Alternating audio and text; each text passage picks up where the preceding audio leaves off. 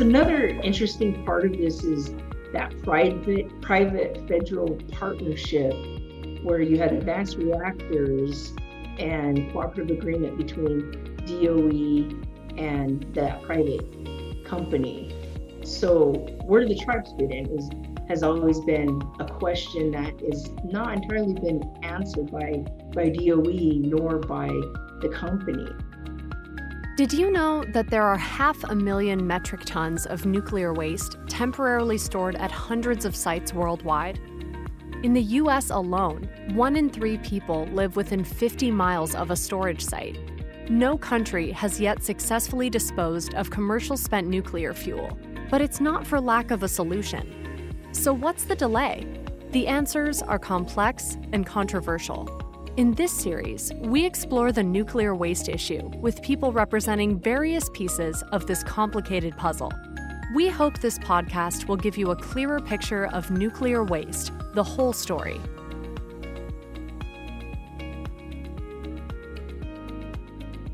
We believe that listening is an important element of a successful nuclear waste disposal program. A core company value is to seek and listen to different perspectives.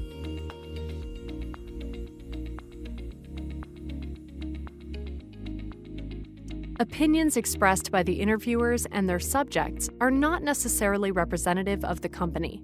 If there's a topic discussed in the podcast that is unfamiliar to you, or you'd like to more closely review what was said, please see the show notes at deepisolation.com/podcasts.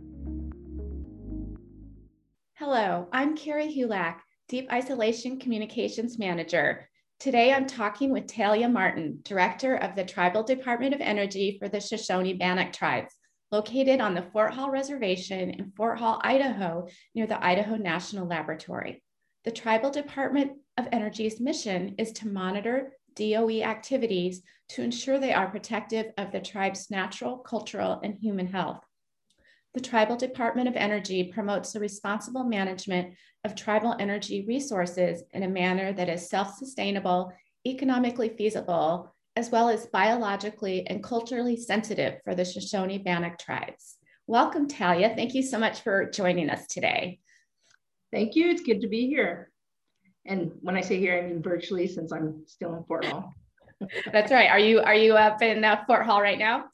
Yes, I'm actually at our tribal DOE offices amongst the tribal business buildings. Great. All right, well, let's just get started here. Just first of all, tell me about yourself and how you became interested in nuclear issues through the work that you do with the tribe. Sure. Well, currently I'm the tribal DOE director for the Shoshone-Bannock tribes, and we operate as more of a liaison between the tribes and Department of Energy, which is the Office of Idaho Operations is who we mainly work with. But before that, so I've been here for 6 years, but before that, I was an environmental scientist. So I worked for tribes for about 10 to 11 years, and I worked for the environmental waste management program for the tribes, which dealt with different types of environmental issues, completely different than what I do here now, working with DOE and nuclear energy issues. Before we get more into the nuclear issues, I would love to hear some of the history of the reservation and the culture of the tribes to help our listeners better understand the community at large, and feel free to describe challenges that the tribes have faced. Sure. So you mentioned that we're from Fort Hall, Idaho. So this is the Fort Hall Indian Reservation. We're in southeastern Idaho. It's somewhat of a desert compared to the northern Idaho people like to speak about. Nonetheless, we have about 6,000 tribal members here, a pretty thriving economy in this area with gaming, agriculture, and we were established initially by the Fort Bridger Treaty of 1868, and the tribes adopted a constitution about 1934. So our governmental structure, like many tribes, is different. Something that if you're working with different tribes, that's probably one of the key things you should understand is the governmental structure. And for us, the governing body is the Fort Hall Business Council. It's comprised of 7 members, 6 members and 1 chairman. We have elections about every 2 years. Their terms about every 2 years. So that's the leadership, AKA my bosses. But they're elected representatives of the people, and as a tribal member as well, I get to be involved in those elections. So so we own about 98%, the tribes own about 98% of the tribal land. We also have contaminant environmental issues that we deal with. So as far as the challenges with environmental issues that the Fort Hall Reservation deals with, one of them being the Eastern Mashawd Flats Superfund site, and that has to deal with phosphorus processing from some of the private industry. Additionally, we have the Gay Mine, where they mine phosphate ore since, oh gosh, I think the 40s and maybe even before that. And the Gay Mine site is actually within the boundaries of the reservation. And that's actually on the national priorities list. But that's about the south to us. But when you go to the north of us and our ancestral lands, you have the Idaho National Laboratory and Department of Energy Reservation. And that's about 50 miles, a little less than 50 miles north of our boundary. So, yes, I definitely wanted to ask about the relationship with the lab. So this is a great segue here. What is your relationship with the lab, and how do you feel has it been responsive to tribal input and concerns? What are some of the issues that you deal with being in that location? Right. I think it's best to understand some of the history between the tribes and DOE, the lab. So when I say the tribes, and speaking of Shoshone-Bannock tribes, the Idaho National Laboratory sits on ancestral lands. And so I mentioned earlier that the tribes is actually composed of two tribes, Shoshone and Bannock. And we're descendants of both tribes put on one reservation. But the ancestral lands, there's evidence that our ancestors had used that as transportation corridor, has also used it in other ways, whether it's ceremonial, they inhabited that areas at different times of seasons. So it has some ancestral value, significant ancestral value to the tribes, to each tribe. Of course, now we're one tribe, Shoshone-Bannock tribes, so not a lot of people know that. But some of the significant, culturally significant sites that are on there are to do with ceremonial. Some are to do with the landscape there, like the buttes, the caves. There's a lot of volcanic activity in that area. And so there's some caves that were in use by some of our ancestors. There's also hunting and gathering areas that the tribes have been able to use prior to the INL placing their site there. So there's quite a bit of use that the tribes had used it for prior, and so we have inherent rights to the ancestral lands where the INL sits. So kind of fast forwarding to the future here, around 1992, close to the 90s, and a little prior before that, the tribes have seen shipments coming on the interstate, which the interstate goes right through the reservation. And a lot of these shipments had to do with spent nuclear fuel, transuranic.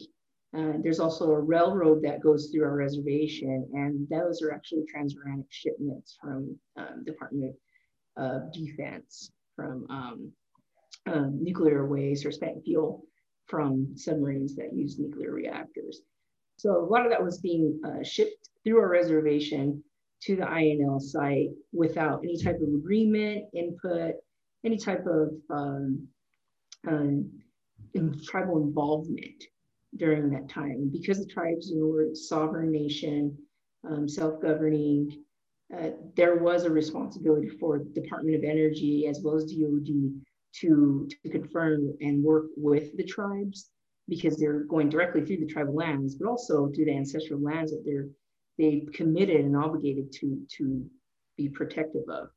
So about 1992, the tribes had put a Fort Hall Police Department, they parked a vehicle there on the railroad and blocked transuranic shipments, which forced DOD and DOE to to work with the tribes and come to some type of agreement. And out of that came a working agreement around 1992, and there was a series of agreements from there that just continue to renew. They provide some funding so that the tribes could work with DOE and DOE and provide personnel to make sure that they're monitoring any DOE activities. Hence, this is where tribal DOE came out of. Of course, the main objective was to monitor cultural resources that were on the INL site, environmental resources, natural and cultural. So we've had a working agreement for over 25 years with DOE, and they've helped the tribes to manage and to be involved, with DOE in anything they might be doing as far as cultural resources management, environmental management. But the primary focus the tribes really work with the DOE on is making sure they're protective of the Snake River Plain Aquifer, which is the sole source aquifer in this region. One downside to that is the tribes don't have any regulatory oversight like the state does. Idaho Department of Environmental Quality, they regulate RCRA and other environmental regulations, and we're able to work with IDEQ and DOE and make sure that the information that they're collecting and providing is true and kind of give us assurances and confirmation that we're receiving information, the right information. So you touched on transportation being a large issue. Obviously, that sounds like a struggle that you overcame. Are there other nuclear waste issues that you're working on, or would you say transportation is the main piece that you have to monitor and work with? Well, the tribes, I would say that transportation is one of the major issues. Shipments going to WIPP, spent nuclear fuel shipments coming to INL for research, but also we do a lot of environmental monitoring specifically in this office. And we have technicians that work with USGS to provide groundwater monitoring, or staff to work with USGS to provide groundwater monitoring.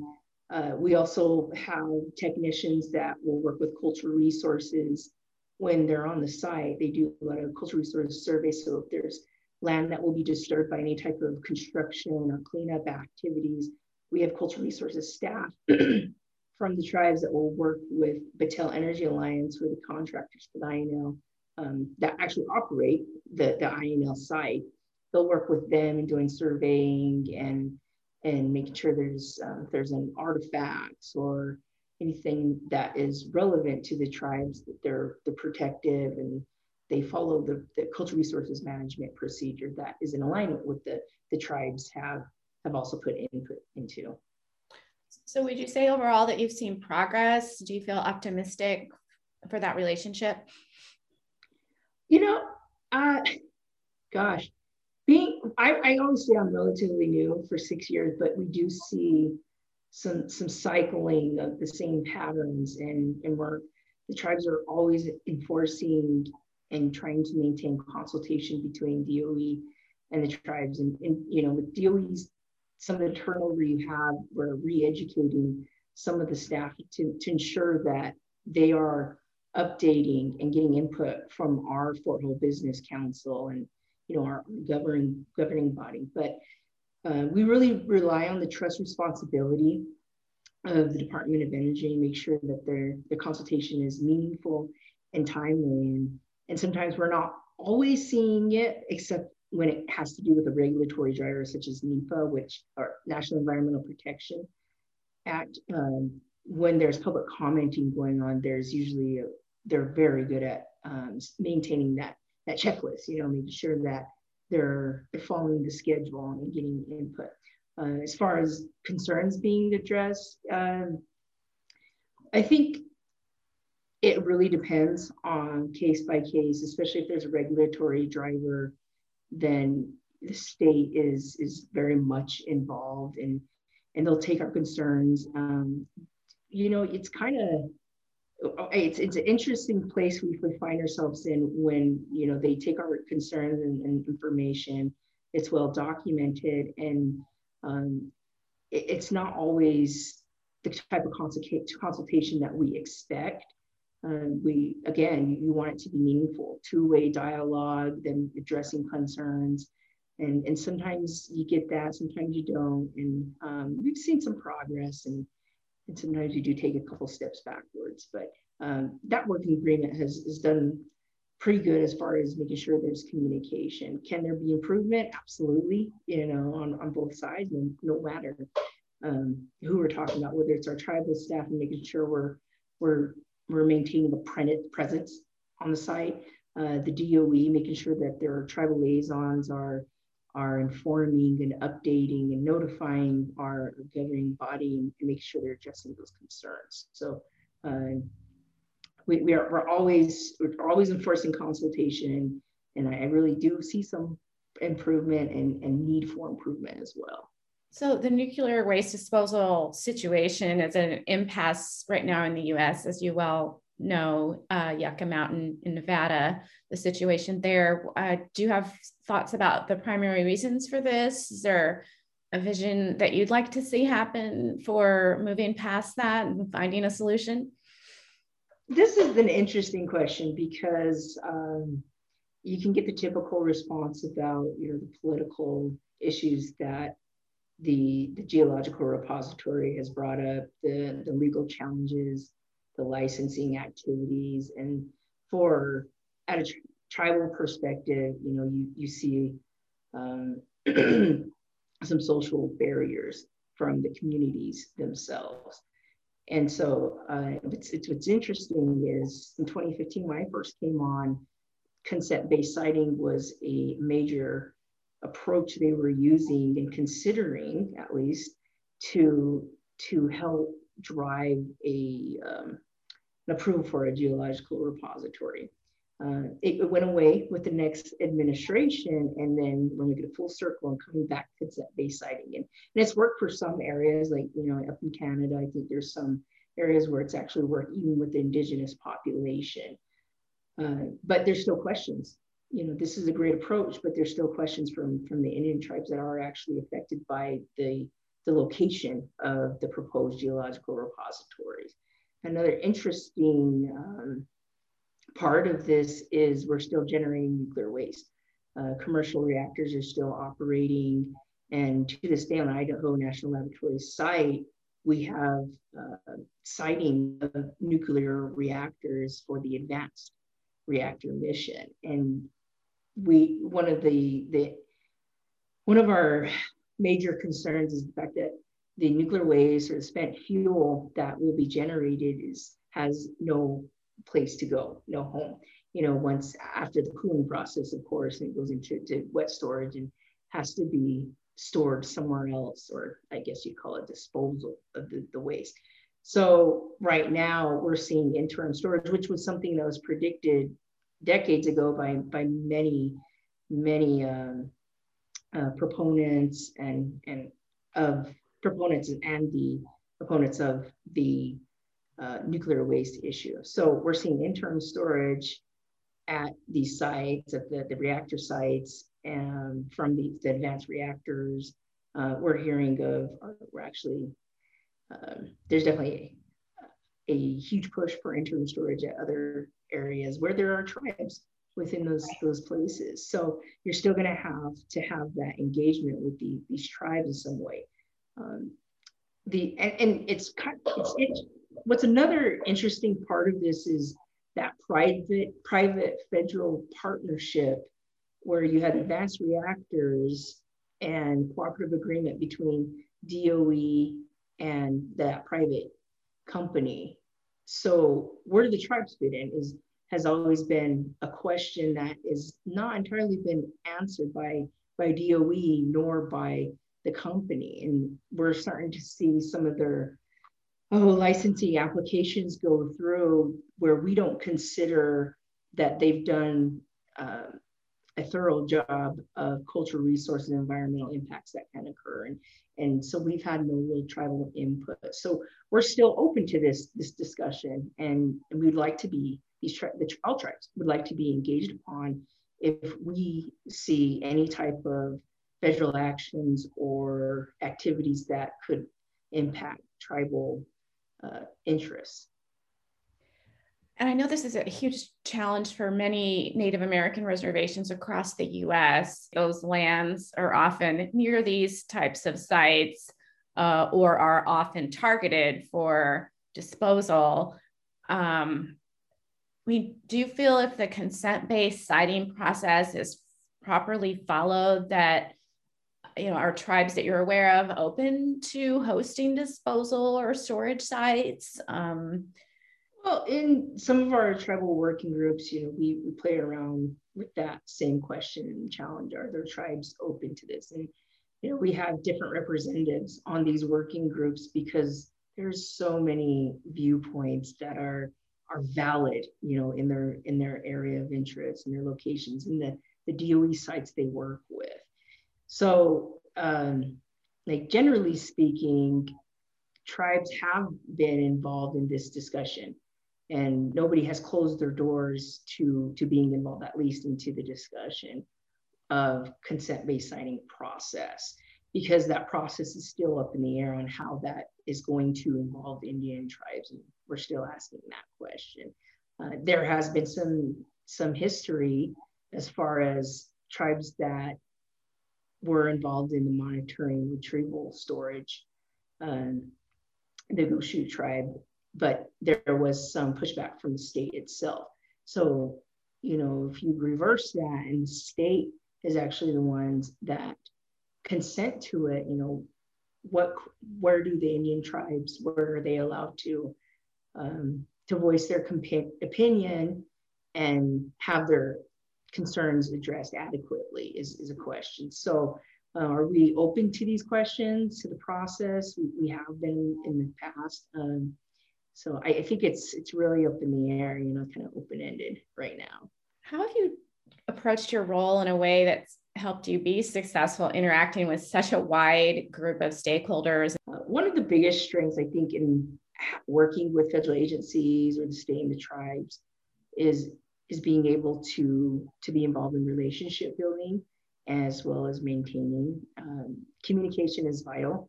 And again, we talk about two-way dialogue and enforcing, and sometimes the tribes may feel that they're being spoken to rather than listened as well. And so at this level, we really have to work at the staff and technical level. We really have to work on our communication skills to make sure that everybody is heard in the room and the tribes' issues and concerns are addressed as well. Anything I didn't ask so far that you'd like our listeners to take away from our conversation? You did kind of allude to it. We talked a little bit about Stigwig, and I'm not doing any type of shameless plug, but this group it's been around a long time, and they've had a lot of great accomplishments. They've been instrumental in working with the Office of Legacy Management in helping to advocate the formation of the long-term stewardship working group. And that's because one of their key priorities is long-term stewardship of the cleanup sites. Once the work is done, cleanup has occurred, remediation, these lands will go into long-term monitoring to ensure that they remain protected. One thing you might hear from tribes is the reservation, the people, they're not going anywhere. We're connected to the land. And even after DOE leaves and the other federal agencies that might have been there, if they leave, we're going to continue to be there. I think touching back, just to kind of follow up on a question I asked earlier, do the tribes that you work with have a wish for what happens to the waste, or you don't take an opinion on that at this point, or you're just kind of managing the tribal interests, like for example the transportation going through? Right. You have kind of a perfect world, like a wish that would be a final resolution. Right. Well, at the Idaho National Laboratory, there's two different offices there, which is NE, nuclear energy, and then environmental management. And the tribes have understand that they're always going to have a research mission there, and that's important to them. Sometimes we will have shipments that go through the reservation that to do with, you know, nuclear materials or spent fuel that they're doing research on. We